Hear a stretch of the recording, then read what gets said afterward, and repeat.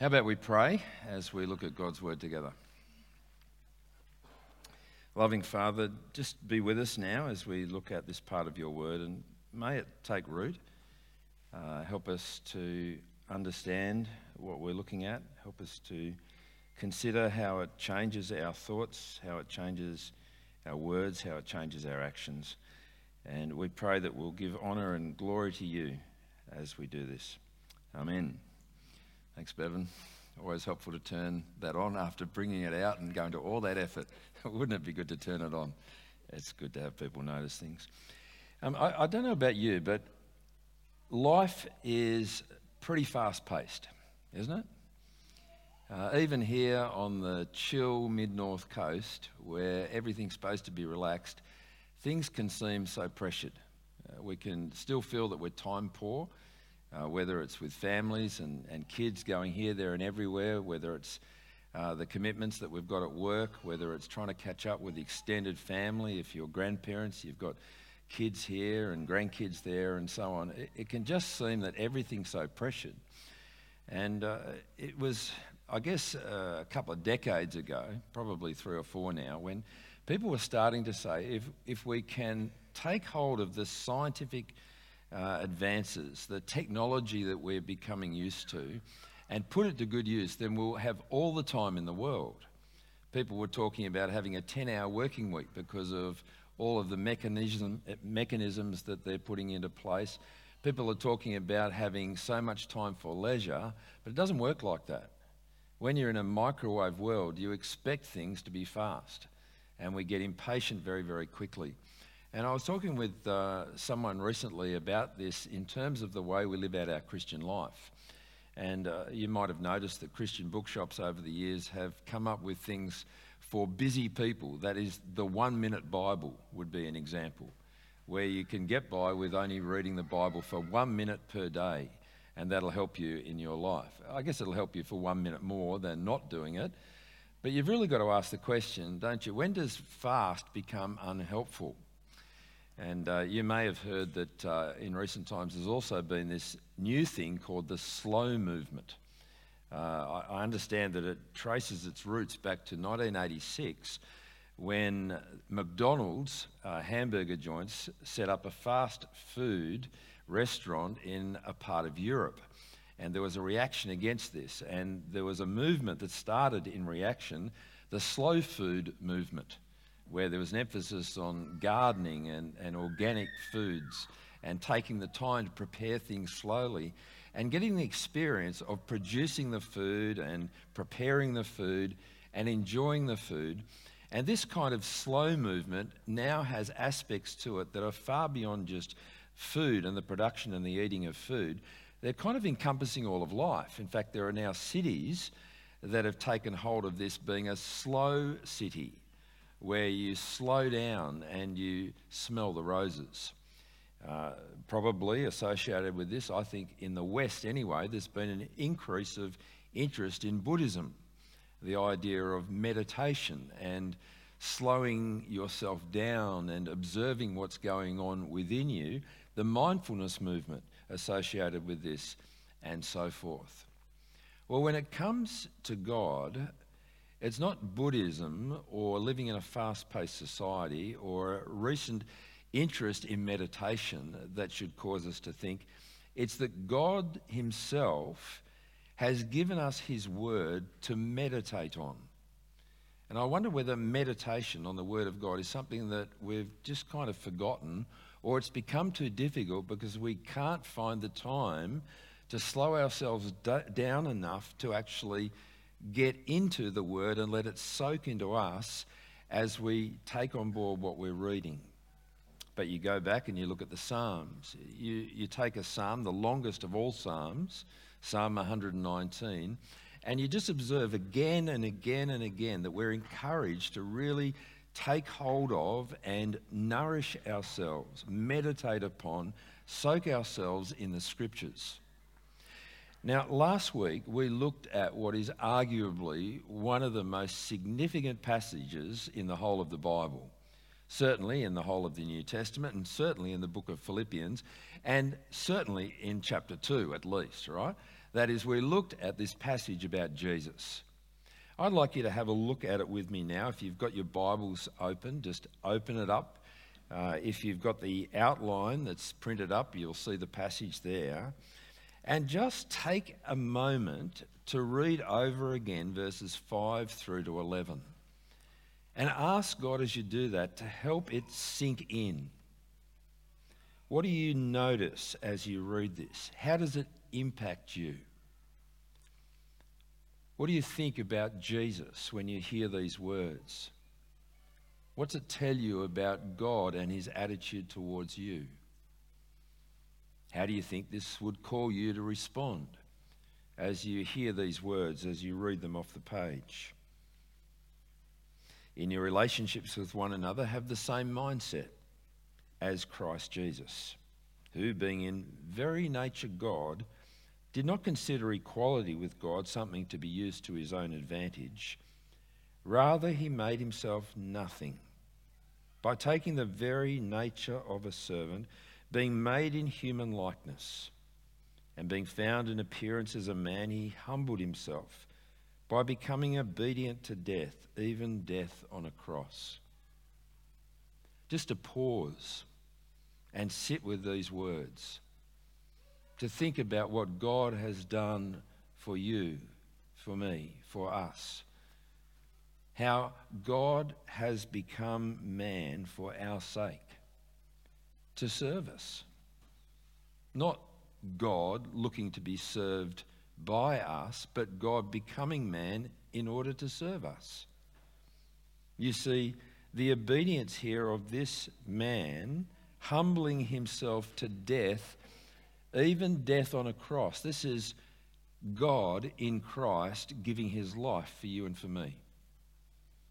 This is the creator and judge of this entire billions of light years large universe, becoming a little speck of a man for the sake of restoring broken relationships throughout history between people who reject God and the God who wants them back. This is not something that we do in initiating direction towards God. This is all of God towards us. This is humility on a grand scale. This is love at extreme cost. And it's for you. This is for us. It's extraordinary what we see here. We sing about it, we read about it, we teach about it, we pray about it. But do we let this shape us? Do we let this soak into our minds? Does this become part of our attitude? You know, as I read this again this last week, I realised that I'd probably missed something in what's being said here. In your relationships with one another, have the same mindset as Christ Jesus. I thought I hadn't noticed that phrase before, in your relationships with one another. So I went back to another English Bible that didn't have it. And I went back to another English Bible that didn't have it. And I kept looking through all the possible translations that I could find, and it didn't have it. So has the NIV at this point added in something that shouldn't be there? Well, if you want word for word, then yes, it has. But if you want idea for idea, no, it hasn't. Because the very nature of what we're looking at here, and this was the revelation for me, even in this past week, is that Paul is writing to the Christians as church, as community. The verses that come before this are all about how Christians relate to each other. And he's not speaking here to the individual, he's speaking to the body. He's saying in your relationships you have to have this mind. As Christ, in relationship to us, is committed to putting others before himself, as we relate to each other at Salt, as we relate in our families, with other Christians, in our Salt groups, where we are mixing together with brothers and sisters, we are to have the mindset of Christ, which is putting others first.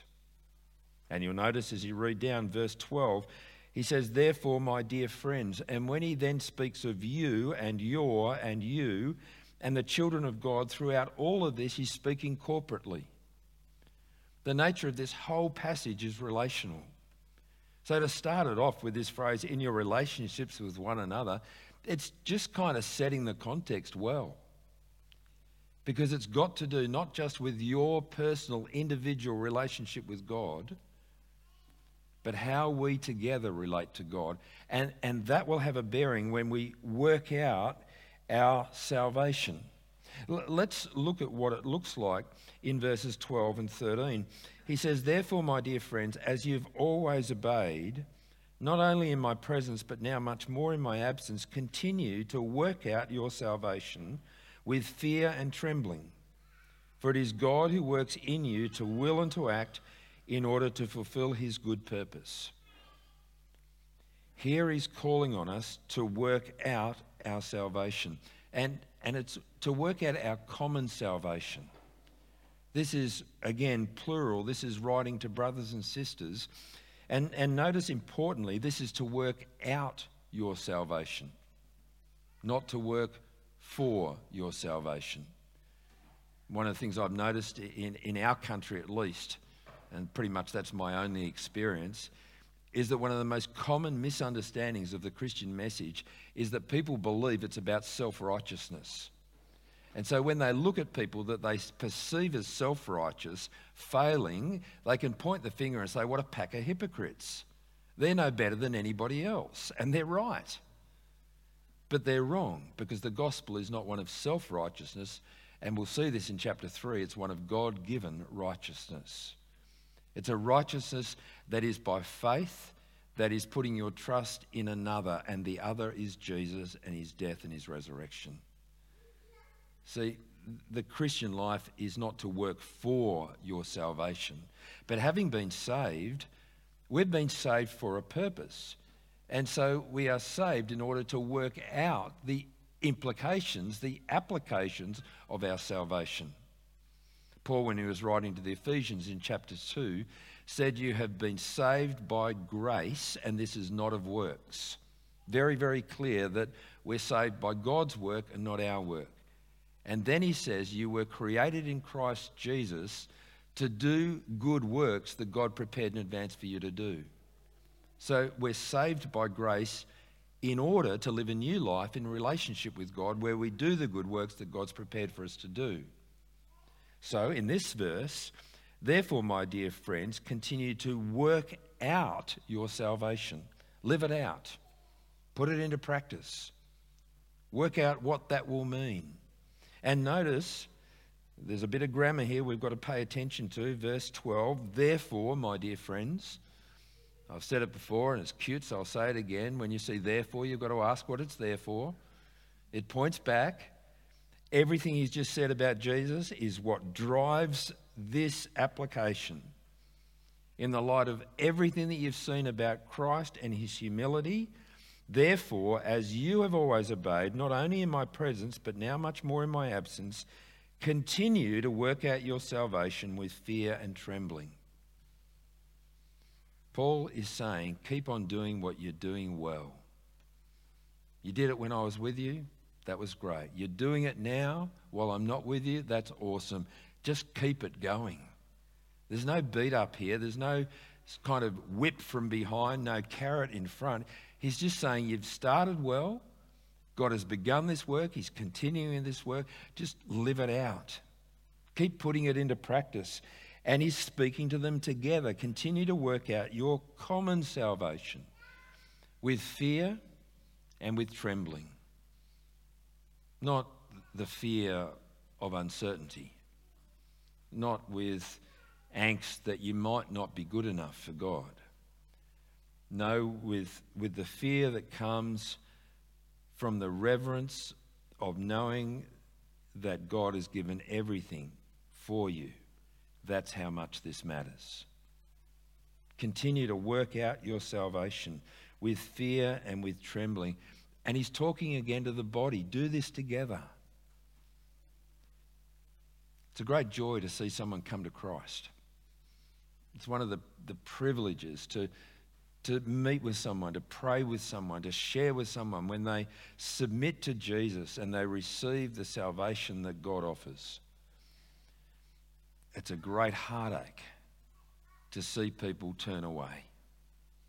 People who, in the words of Jesus, seem to be building in the right way, but they're not. They're building on sand and things wash it away. They're kind of sowing seeds on soil where the weeds grow in and overtake, or the birds pluck it away, or it's scattered on the path. It's a great sadness to see people not continue, to not work out their salvation. He's saying this together. Let's care about each other. Let's urge each other to continue to work out our salvation with fear and with trembling. That is our work, to work out the implications of being Christian and to do it together, to care for each other, the younger generation, the older generation, all of us together, knowing that. And here's the wonderful part of this promise. Verse 13, for it is God who works in you to will and to act in order to fulfill his good purpose. See, who's responsible for working out our salvation? Is it you? Or is it God? Is it us? Or is it our Father in heaven? Yes. That's the answer. It's not, I'll do a bit, and then like super, the employer tops it up, or the other way around. It's not you do a bit and then God helps those who help themselves, tops it up. You've heard that saying. It's not like that. It's that you work hard to live out what it is to be Christian, with the wonderful knowledge that God is at work within you to will and to act according to his good purposes. So who do you thank? You thank God. And how do you work at it? Hard, with an attitude of fear and trembling, knowing that God is an awesome God. These two things, they're kind of hard to put together logically, but we have a God who is beyond the capabilities of our logic, who is able to work in us without taking away any of our will, but to enable us to actually work hard at living out being Christian. And how are we to do that? Well, in all kinds of ways, obviously. But it's interesting where we are taken in verses 14 and following. He says, in application to this, do everything without grumbling or arguing, so that you may become blameless and pure, children of God without fault in a warped and crooked generation. It's interesting what he picks on, isn't it? Do everything without grumbling or arguing. I reckon if I was writing scripture, I probably wouldn't go straight to grumbling or arguing. You think maybe there are bigger things to worry about than a bit of grumbling. And that is until I looked at the book of Exodus. Until you looked at the book of Exodus, if you were with us at Salt over the last term. And we saw that to grumble and to complain and to argue about stuff, it's to forget your Saviour. For Israel in the wilderness, it was to forget ever so quickly that God had just saved them at the cost of the blood of the Lamb, brought them out of slavery in Egypt to make them his own. How quickly they forget. For us, it is to remember that we have been saved with the blood of the perfect Lamb, Jesus, and freed not from slavery to the Egyptians, but from slavery to sin and death and the devil. Friends, let's be people who are not grumbling or arguing. Communities of people that are characterised by grumbling and arguing have forgotten what it is that they're about. It's interesting that one of the things I've heard about people in the military, when they're not involved in active service, when they're at home and they're just training, is that they get into all kinds of trouble. And there are regularly fights among themselves. But that doesn't happen when you're on the battlefield and there's a common enemy. We know that we have been rescued from slavery to the devil, from slavery to our own sinfulness. So let's not grumble or complain. We've been given it all. And you know, when we are marked as being non-grumblers, when the community of Christians is such that people are getting on with each other and encouraging each other and spurring one another on, that marks us out as different to those around about us in so many ways. Look at verse 15. Then you will shine among them like stars in the sky as you hold firmly to the word of life.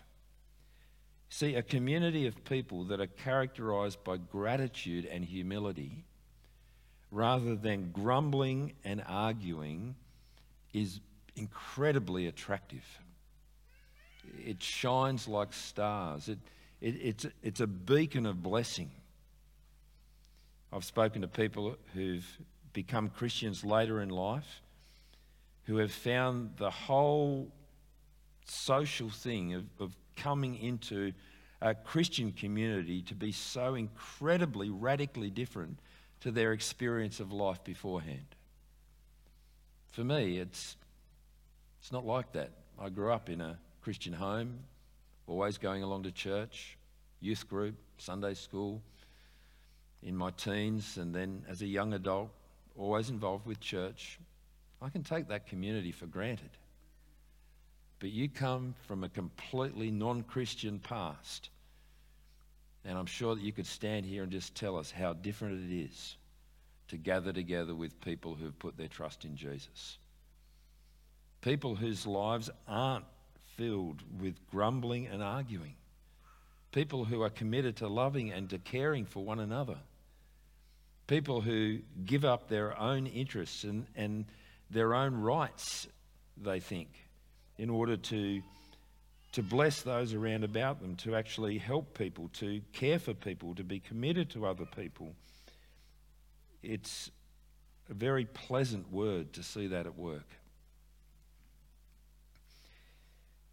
And Paul writes about this and the impact. As you read on, he says, as you hold firmly to the word of life, and then I'll be able to boast on the day of Christ that I didn't run or labour in vain, even if I'm being poured out like a drink offering on the sacrifice and the service coming from your faith. There's a lot in those words, and they're pretty much gathering up worship language from the Old Testament, and Paul's describing himself as a sacrifice to God on their behalf. But then I want to finish by looking at these words. He says, even if I'm being poured out like a drink offering on the sacrifice and service coming from your faith, I am glad and rejoice with all of you, so you too should be glad and rejoice with me. In the original, it literally says, I rejoice and I co-rejoice. And so you too should rejoice and co-rejoice with me. So the word joy or rejoice, it's 4 times there in 2 sentences. It's a big theme, and we'll come to it again a little later in the book, especially in chapter 4. But what he's saying, I take it, is the appropriate response to seeing everything that's been done for us in Christ. If we take on board everything that Christ has given us, how can we not rejoice and then co-rejoice with each other? It's not a place for competition or one-upping each other or complaining or grumbling or trying to get ahead. It's just gratitude, joy. Look at what we've been given, and we share this together. And Paul's saying, I rejoice, and I want you to rejoice with me, and I want you to rejoice and rejoice with me. See, what we have at work, I take it in this chapter, is a picture of really deep fellowship. It's not just a superficial thing where people have a private relationship with God and decide to get together with other people occasionally because it's helpful.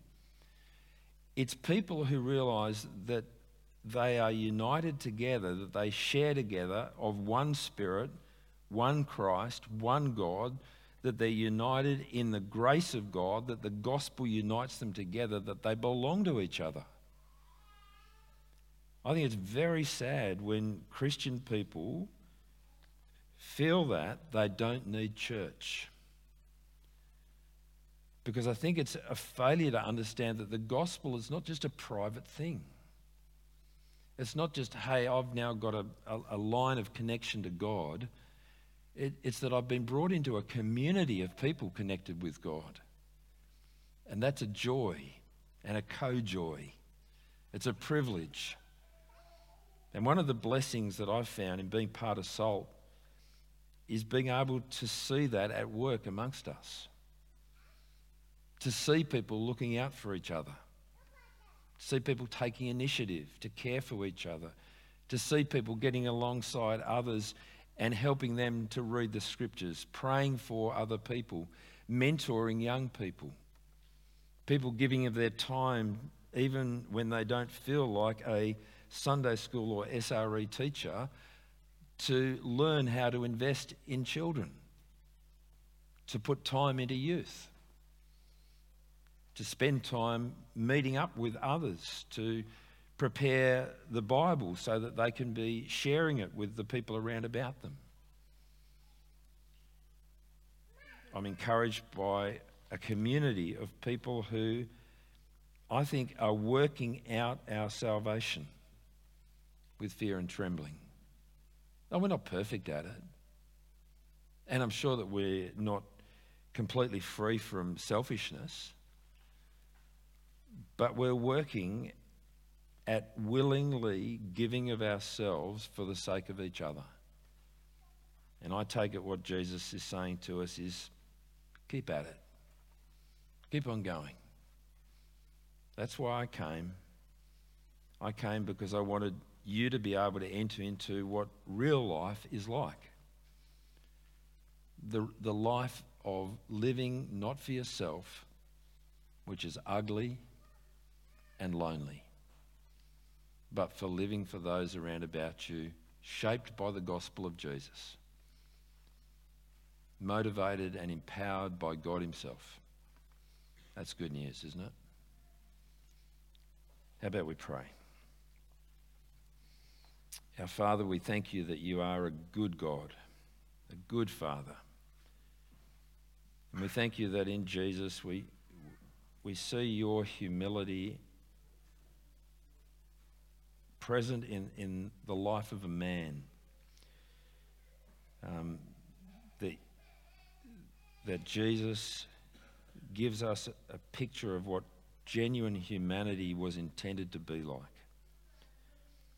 We thank you that he didn't look to his own entitlement, but gave himself for us. And so we pray that you will help us not to feel entitled, not to demand our rights, not to selfishly want things for ourselves, but to be like Christ and serve others.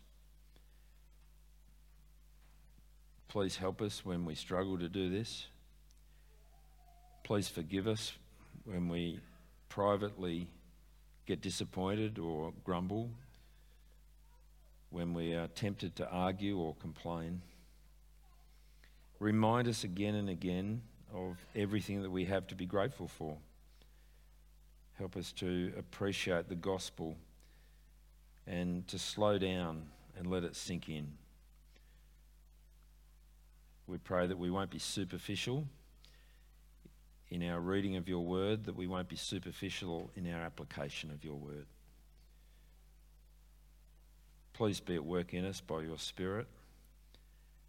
And we ask that as people come into contact with your people here at SALT and elsewhere, that they will see something different, that there'll be something that attracts them to want to find out why they are the way they are.